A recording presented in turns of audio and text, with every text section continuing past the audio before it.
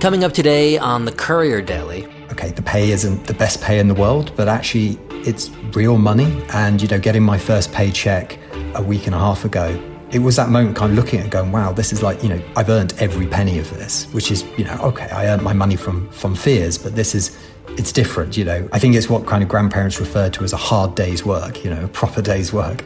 And a bit later on, for me personally, there's not as much business because of the races being postponed, but there's definitely more of an offering now than there was before in a virtual way. And that's great because it allows people to then work with trainers or coaches from around the world. It means that people can still, at the moment, work out with friends virtually. I'm Daniel Giacopelli. It's the 30th of April, and this is the Courier Daily. We're checking in with small business owners all over the world for insights on how to adapt and pivot during the pandemic. And today we begin with a look at how the owner of a watch company has done everything in his power to keep the lights on and keep his employees employed, even if that means taking a side job at a grocery store. Nicholas Bowman-Scargill is the managing director of Fears Watches, a wristwatch company that existed in his family for more than a century before it closed down decades ago. Nick, who I've had the pleasure of knowing for some years now, rebooted the company, and he's now the fourth generation owner. Nick's on the line now, and Nick, watches obviously aren't a growth industry right now, smack dab in the middle of a pandemic. When did you realize, though, that this is really going to sting? There were several moments when I realized that something bad was about to happen, and I realized in about mid-February that our sales had really dropped off. People just weren't requesting brochures, they weren't visiting the website, and they weren't buying watches. It took a few weeks before I sort of plucked up the courage to start calling some other watch companies in Britain and saying, hey, how are sales going? And very quickly, people, when you admitted that your sales were rubbish, everyone else was like, yeah, our sales are atrocious. This is a big thing happening. And none of us were reliant on Asia. That's the thing. We weren't selling to China. So it wasn't like, oh, well, because China's in lockdown, Hong Kong and other Asian countries. It was going, well, actually, our customers in Germany, Britain, America, like these people aren't buying. Something is happening. People are less confident.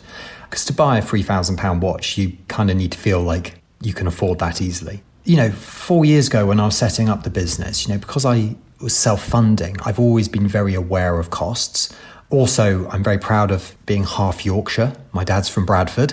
And that's all, I was always brought up to kind of respect money and not fritter it away. So as a result, I had a good idea, but not an expert idea. I needed to know raw numbers, like, when does the cash run out? When do the overdrafts run out? I meet with the accountant, and I, in my head, had been doing some, back of the fag packet sums going, right, I've got probably about half a year's worth of cash reserves if we cut everything. And those reserves would be assuming you had no incoming sales? Right. It's nice when you're doing a cash flow to kind of say, oh, what sales could we have? I was like, no, actually, let's do this to zero. Like, we haven't had sales for a few weeks. If we do no sales, how long do we have? Like, what's literally the point? And you thought it was 6 months? Yeah, so I thought it was 6 months. She said it was 3 months. Number one biggest cost is payroll. Then it's the office, the showroom, storage units for, packaging, things like that. And, we did it all the way down to our sort of £2 Apple iCloud subscription for the business. Literally anything that is a cost went on there. And this was also the weird moment because she said, well, do you want the good news or the bad news? And I said, well, okay, good news first. She said, well, the good news is you've been running the business really lean. There's no excess fat. There's no unnecessary subscriptions or... And I was like, okay, what's the bad news? She said, well, you're going to have to literally cut things down. There's no easy cuts. You have to sell a kidney. Right, exactly, It's like you've been so lean that, there's literally nothing left to cut, basically. Unless you take something like cut an employee or get rid of, an office. Exactly. And she immediately said, well, you need to look at payroll. That's the biggest cost. That's the easiest way to cut it. And this is, bear in mind, this is at least a week before the furlough announcement from the government.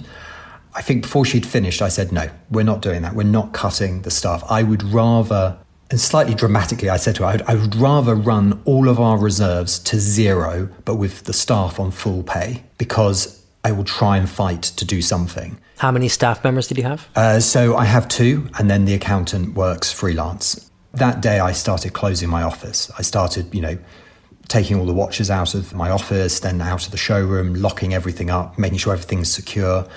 And I remember sitting in my office, this was like 5 weeks ago, but it feels like 5 years ago, and sort of looking around, everything kind of stripped, not bare, because obviously all the furniture's there, but I'm thinking, actually my predecessors, they must have gone through something similar in 1914 and 1939. 2 world wars, the business survived. It somehow survived it. And I was like, right, I never thought I would have to do something like this, but right. Yeah, and for those who don't know the story, I mean, I imagine you should probably Google it because it's a great story. And it's hard to tell the story right now, but I mean, this is a company that's been in your family for generations upon generations, and you restarted this quite recently. So as you say, I mean, world wars, famines, the influenza, pandemic of 1918. I mean, the company's probably seen it all. Right. I mean, when the business was started 174 years ago, it was started in amongst a very different world. The beginning of the Victorian era, everything changed, and then it survived the previous influenza, world wars, all kinds of Great Depression, all of these things, until it closed in the 70s. So, I mean, this is something from our conversations, when I restarted it, it was very much right, this is a family business. I didn't take on any investment. I still haven't taken on any investment. It's always been about slow growth, which meant that going into this, I own 100% of the business, so I can make decisions very quickly on what I want to do and make decisions like we're going to pay the staff 100% of the pay. But it also meant that because I had run it lean, I hadn't been frittering money away on, living the best entrepreneur life possible, we actually had some cash in the bank. After having discussed that, she said, right, okay, well, what about your own pay? And that was the moment where I go, actually, the first few years I didn't take a salary from my business, which I think a lot of founders are similar in doing that. But after 3 years, I was like, right, I'm going to start taking some money. So I had an income, and I decided just cut that to zero, because that immediately bought us several more months. That immediately bought us back some extra time. And then you just go through the list of all the suppliers, and the landlord for the office and the storage unit and the phone company, the broadband, everyone, and just call up and go, look, I hate to ask, but what can we do? I don't want to just cancel my direct debits. And I know some of your guests have said that, people have to just cancel, just stop paying.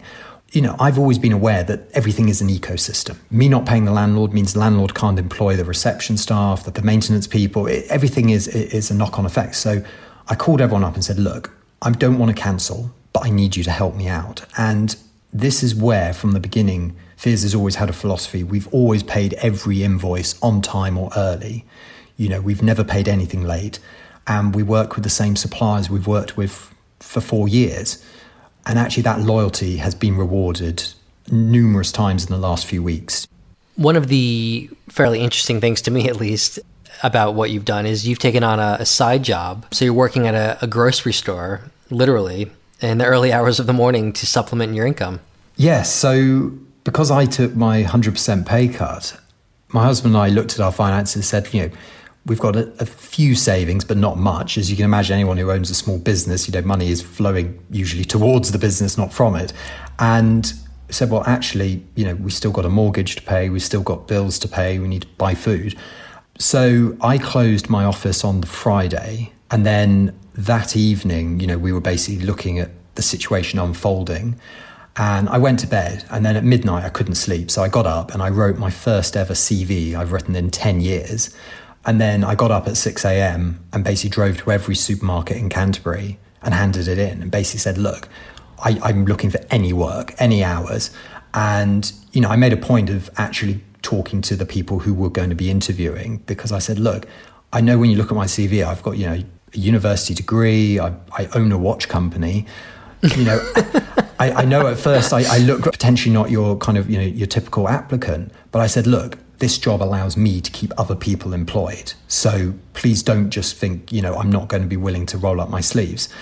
Anyway, I was very pleased. The next day I got a call from Asda. The following day I became a member of the Walmart family. So what are you doing then? What's your actual gig? 5 mornings a week from 2 a.m. to 8 a.m. I basically, in our local superstore, I'm going around picking people's online deliveries. So they're not fulfilled by a central distribution center. They're fulfilled in the store. And it's amazing. In a 6-hour shift, you walk 10 miles. You know, I have never been as fit and toned in my life, because these supermarket trolleys, you use a special trolley and it gets very heavy. But yeah, you're basically filling. So when someone at home has like ordered X, Y, and Z, that day it will be going out on a lorry. Like, you're putting that stuff into bags and into baskets. There is a satisfying feeling of knowing that literally every 6 hours, you're probably stopping 10 families from having to go into a supermarket. Okay, the pay isn't the best pay in the world, but actually it's real money. And, you know, getting my first paycheck a week and a half ago, it was that moment kind of looking at it going, wow, this is like, you know, I've earned every penny of this, which is, you know, okay, I earned my money from fears, but it's different, you know. I think it's what kind of grandparents refer to as a hard day's work, you know, a proper day's work. Yeah, exactly. How often do you do this work? So I do it Friday to Tuesday mornings. So that means getting up at 12:30, so just after midnight.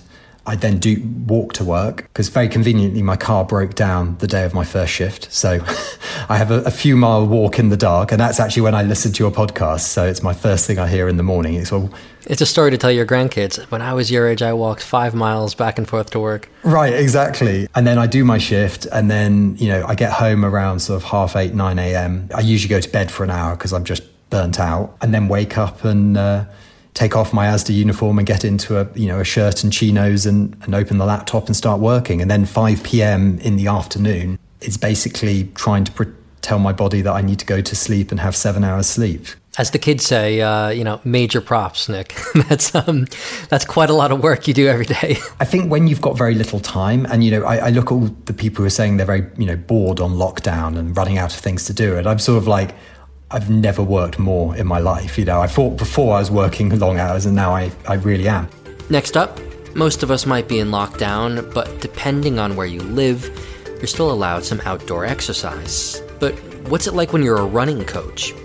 Stephen Ajaidu is a coach, marathoner, and triathlete, and he's the founder of London Brunch Club, a running community. I wanted to know how his clientele and community have been impacted by the crisis. I caught up with him just a bit earlier. London Brunch Club started around 6 years ago now, initially just as a small group of friends training for half marathons and marathons around the same time. And from there, more people joined, or more people wanted to come and run with us. And so from there, it really grew, I guess, with the help of social media as well. Yeah, as the sort of name suggests, we do long runs and then finish all of our runs with brunch. We now have quite a lot of partnerships with different cafes, restaurants across London. So we try and mix up our running routes, which then means we can go to kind of different restaurants and cafes as well, which is great. So I want to walk through what the crisis means for runners and running clubs and, you know, and businesses as well. So, I mean, running communities like yours, obviously you guys are locked down now. You're not running together. When do you think you'll decide to start that back up again? I mean, there's lots of running communities like ours in London and worldwide. And there's also a lot of bigger crews. For example, Rundem Crew, or the original London, UK run crew, they regularly have over 100 runners. And also traditional run clubs and really popular park runs who have multiple hundreds of runners. And for people who don't know anything about this, literally it's like a group of 100 people running by at the same time? Yeah, exactly. Yeah. Quite often split into different pace groups, but yeah, large groups of runners. Yeah. And so I think effectively we all have to adapt to any new rules. As you said, currently we're not allowed to meet. And I think looking at what the future might be in some countries, I believe they're starting to look at reducing the kind of social distance people have to be from 2 meters to 1 meter. Some are allowing smaller groups, so between, I think, 10 and 20. So we might be affected in that way. For us, it might mean we have to look at slightly more localized groups into different parts of London, rather than having one big group meeting once a week. But also, yeah, yoga studios and gyms, spaces that are effectively set up for a specific amount of people will definitely be impacted if there's new rules in terms of how far people have to be away from each other. Also affect people like personal trainers and coaches and how they can interact with their clients. Generally, it's done quite close. and also mass participation races. So there's been a huge increase in races over the last few years, and a huge increase in numbers of participation, whether that's like running races, 5Ks, 10Ks, half marathons, and then through cycling events, triathlon. But of course, if they have reduction in the amount of participants or number of registrations they can have, there's an impact on that on income and possibly sponsorship as well. So the impact on that could affect their viability for some of the smaller racers or race organisers, and some might not be able to survive that. And similarly, right up to London Marathon, for example, which is highlight for a lot of us in the race calendar in London, they're looking at having October's rearranged race for this year as elite only. And last year, for example, they had 40,000 runners. There was over 65 million raised for charity, which I believe was a world record for the biggest single day fundraising event. So obviously having that not as mass participation has a big impact on the charities that would have had quite a lot of income from that event, which then has a knock-on effect to the people that those charities help. And those same sort of space and distance criteria that might come in has obviously effect on the travel industry, smaller theatres, cinemas, pubs, restaurants, businesses that effectively have a certain amount of customers within a fixed space. This is going to be a really stupid question, but you can't run with a mask on, right? No, not with a mask on, no. So there's not like a special sort of mask that allows you to get more oxygen or something? Or No, yeah. So I generally do wear a mask when I'm out and about at the moment, but no, I don't wear it when I'm running. But obviously, yeah, try and make sure I'm 2 meters away from everybody at all times as well. Do you think there's any silver linings for this in the running world? Will this spur on the development of online communities, more digital things? I know running is it's a physical thing and you have to be outside inevitably with other people. But I guess, will this bring something back into the home and spur on opportunities for smarter entrepreneurs? Yeah, I mean, I definitely think from what I've seen over the past few weeks, there is definitely more people out running now, which is obviously great. And I think that there's also quite a lot of brands, organizations, trainers, coaches, all offering online or virtual sessions through social media, which is also great. Because you're a coach as well. I mean, do you find there might be more clients for you because they've picked up running during the crisis, post-crisis, things are sort of back to normal and they want to continue it, so that maybe there's more business for you? Yeah, so I think for me personally, there's not as much business because of the races being postponed. So I think there's less people training specifically, but there's definitely more of an offering now than there was before in a virtual way. And that's great because it allows people to then work with trainers or coaches from around the world. It means that people can still, at the moment, work out with friends virtually. And that's also friends who live in other cities or other countries are able to work out together. And what, through like Strava or some app, or like literally with like a Zoom window open and you're just kind of like on a treadmill? Yeah, so through like Peloton app, I do a lot of online virtual riding on Zwift. And so you can arrange meetups with people who also have indoor bikes and kind of ride together virtually. So I think that's a really good option for people to have. But I think there's quite a lot of coaches and trainers who are creating content, creating workouts for people, a lot of it free of charge. But obviously a lot of them are also self-employed. So it also affects, their income and how they can work when gyms and training spaces where they would maybe normally attract clients are generally closed. But I also think depending on who you follow or what you follow on social media or what you're subscribed to, there is a huge amount of offering out there at the moment. And I think it's also possible for people to feel overwhelmed by the amount of offering that there is, and also maybe feel slightly pressured by, I guess, people post certain things on social media. So if it looks like everyone's out running or out exercising, is there some pressure on you to feel like you should also be running, you should be exercising, you should be making the most out of the current situation? And I think definitely people shouldn't feel like that. I think it is a a highly stressful time for a lot of people, or for everyone. It's obviously not something we're used to, and for most people, not something we were prepared for. A key thing for me in terms of advice would be to just try and have a routine for whatever is good for you. I think that will be different for everybody, depending on kind of what you were doing before this all started. So if you were running regularly before, now adding a few extra strength and conditioning sessions or a yoga session, it's not going to be a huge change for you, but you'll definitely get a lot of benefit from that. Whereas if you weren't running at all before and now you're going to try and run every day, that's like a huge jump. Key advice would be just to try and do it in kind of manageable steps. And if possible, just plan what you want to do, have some sense of a routine, and that should kind of help. And that's it for today. If you liked the episode, as ever, please subscribe, rate, and review it on Apple Podcasts. And also sign up to Courier Weekly, our email newsletter, for more stories of pivoting, adapting, surviving, and hopefully growing. Head to couriermedia.co/sign up. I'm Daniel Giacopelli. The Courier Daily's back again on Friday.